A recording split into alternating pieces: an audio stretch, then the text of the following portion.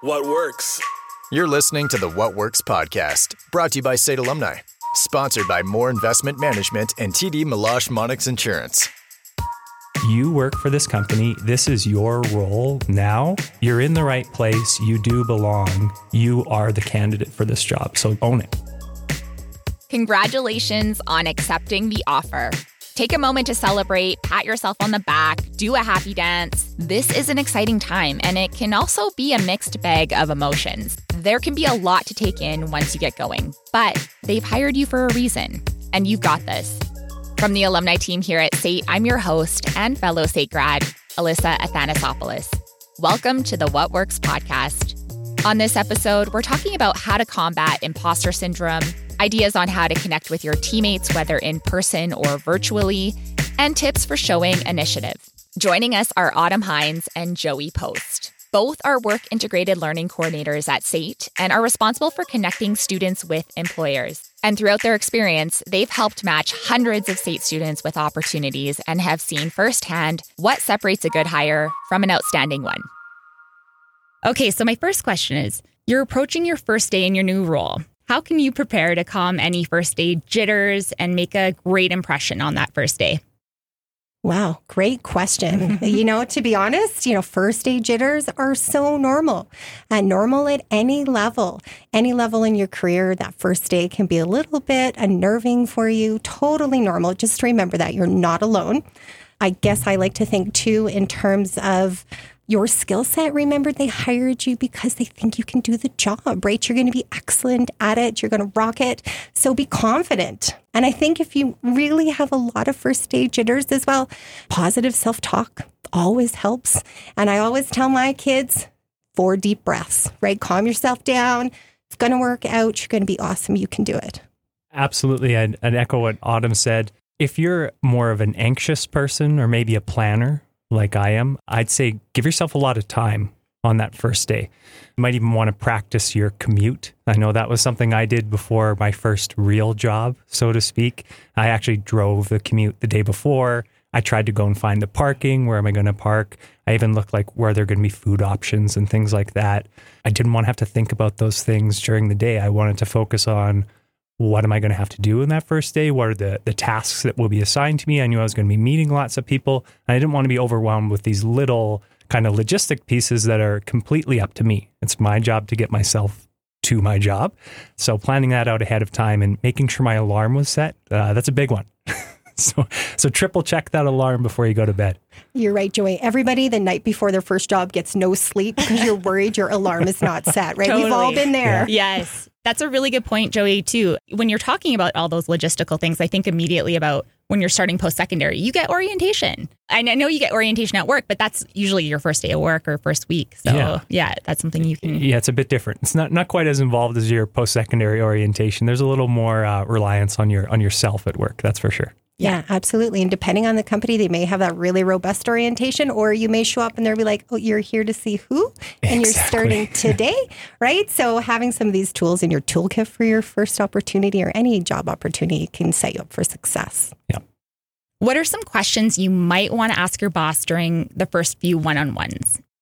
I would probably ask them about their career path. It's good context for a new employee to understand, where does my manager or just people in management in general, the company I'm working for, where do they come from? Are they all from the city? Are they all from this country? Do we have lots of international colleagues? And it really gives you an understanding of who these people are, not just at the current moment in time, but where did they come from? What skill sets might they have?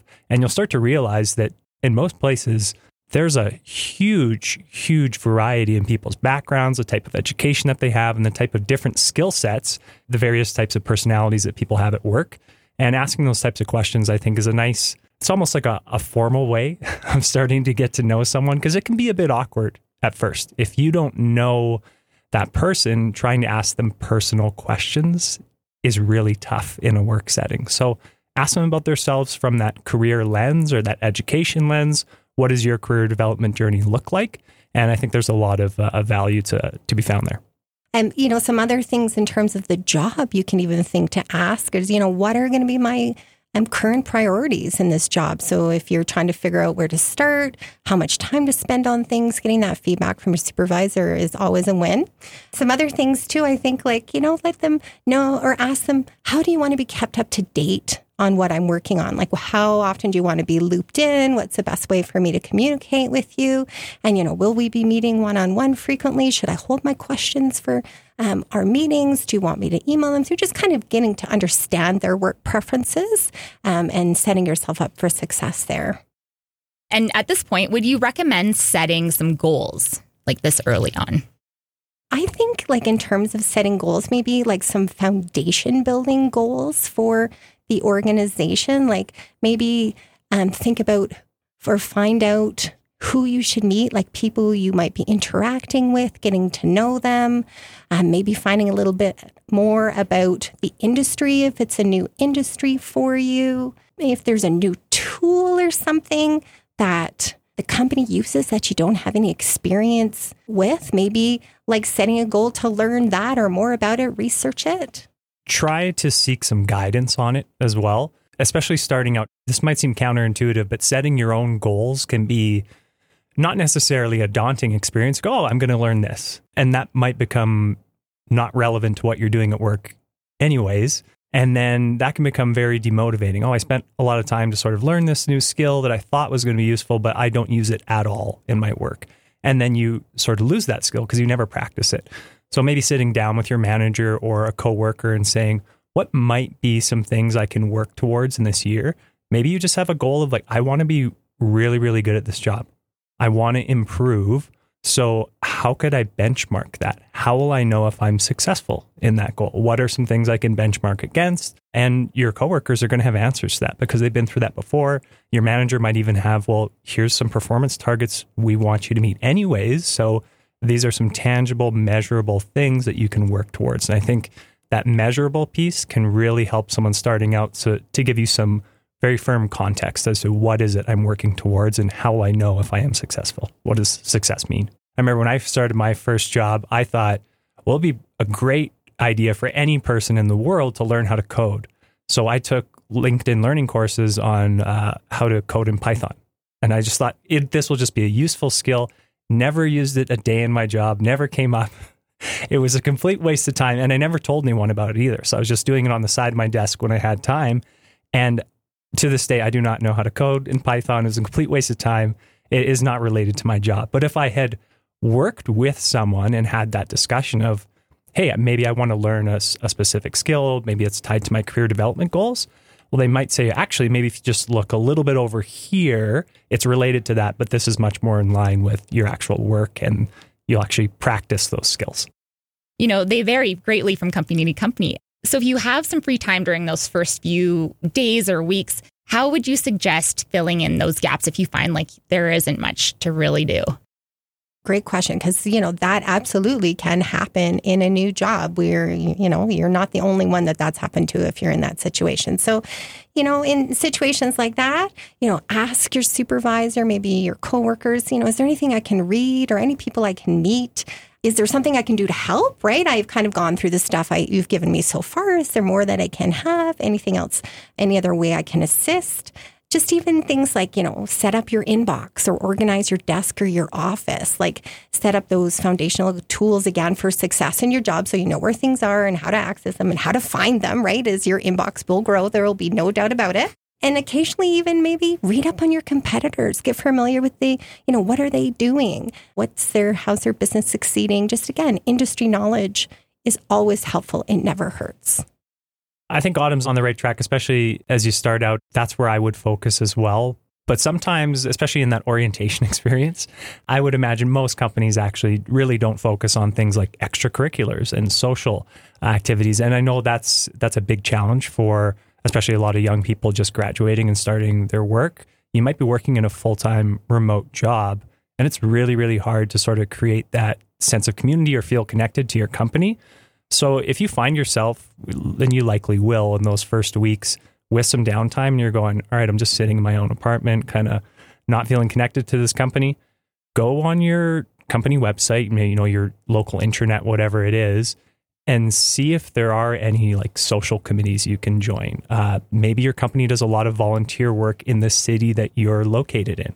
Maybe you can do just something as simple as maybe you're working for like a big international corporation, trying to figure out, okay, who's actually based in my city? And maybe I can reach out to those people and we can have like a nice little informal group. And maybe we want to meet up once a week for a beer after work, something like that, to have those good social ties at work as well, because this is going to be your life for likely a long time. Hopefully you're staying around at this position for a while. So there's that side of work too, that you're a person, you work with people, and you want it to be something that you're excited about showing up to, whether that's in person or virtually each day. And making those connections can be the complete difference maker. Being new in a role, there may be times when you feel like you're in over your head and feel that imposter syndrome creeping in.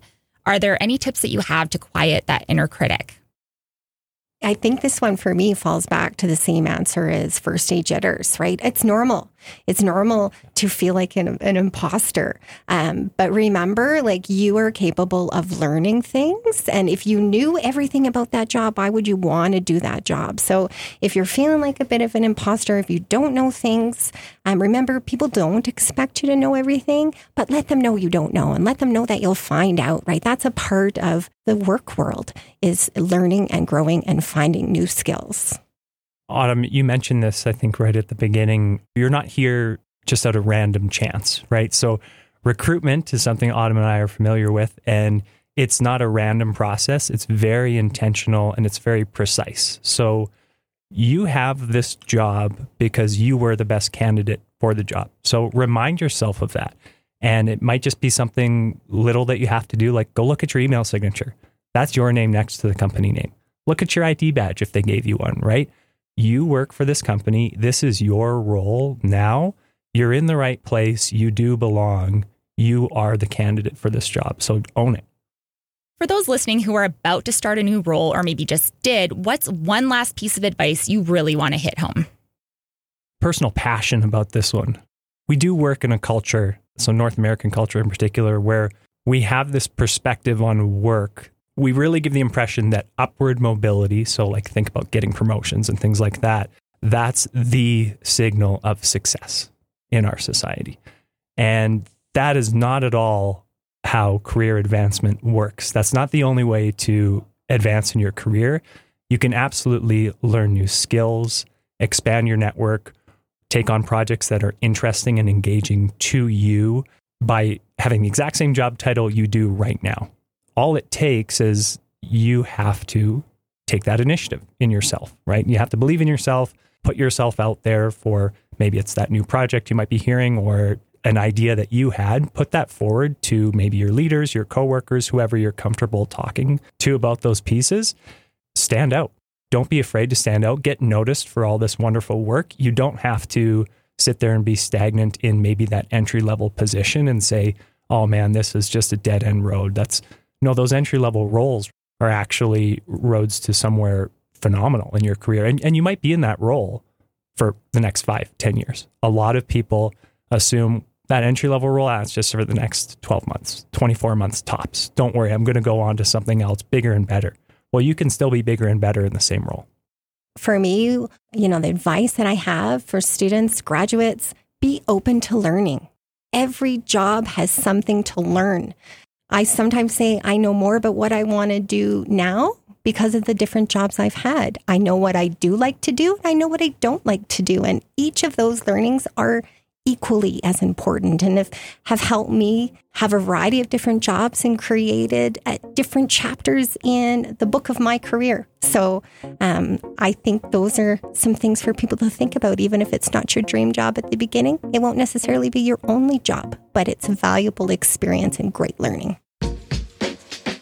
Richard Huang graduated from the Civil Engineering Technology Diploma in 2020 and is currently a field coordinator with Ellis-Don. When he first started with the company, it was during the thick of the pandemic, and a project he was working on was met with resource challenges. Richard saw this as an opportunity to show his value as a team player and receive something unexpected once the project was complete. When I started out with Ellis-Don as a field coordinator, and after a few months working with my team in downtown Toronto, we experienced a new COVID wave, I guess. We experienced a tremendous hardship, which caused like the lack of manpower in the project. And all of a sudden, my 3 out of 5 coworkers in our team like left the company. I became one of the key field members along with my boss. During that time, I had to work overtime, work really hard. I came first in the morning and left last in the day. Every day I did like QA, QC because we had to turn over a lot of units, the houses to the clients within a period of like 4 months. It was very stressful. I had an opportunity to lead a crew of handymen and other trades to get the job done. Within like 4 months, with the help of office staff, we were able to turn over all the units and amenities to the clients. And we did not, felt any milestone date, which was a huge success. And to me, it means a lot because it was like my first gig in the industry. I had an opportunity and I grabbed it and I developed my skills and to deliver the outcomes, which made every member in my team like happy. And you know what? After 6 months of working for Alice Dawn, on a nice day, I went out for lunch with my coworkers. My senior manager called me and he said, "Hey, Richard, you have been joining us for 6 months. And I know you are a hard worker and you have been doing a fantastic job. I want to give you a raise." It surprised me because I didn't expect that. I didn't ask for a raise because I know that I just started out and I was new. And as long as you give me an opportunity, as long as you keep me here, I'll do my best. I'll be the best person in your team. That's all I asked for. I didn't expect too much. But, it turned out pretty well. We love hearing stories like Richard's. If you have an update or success you'd like to share with the SAIT community, you can do so in a few different ways. Join the SAIT Alumni LinkedIn group and share it in there, submit a class note, or host an industry mentorship circle where you can impart your experience and wisdom with current and future SAIT alumni. I'll leave links for all of these in the show notes. Thank you so much for listening. My name is Alyssa Athanasopoulos, and this is the What Works podcast brought to you by SAIT Alumni. We look forward to connecting with you soon. Connect with the SAIT alumni family. Visit sait.ca/alumni for information on exclusive perks, events, contests, and volunteer opportunities.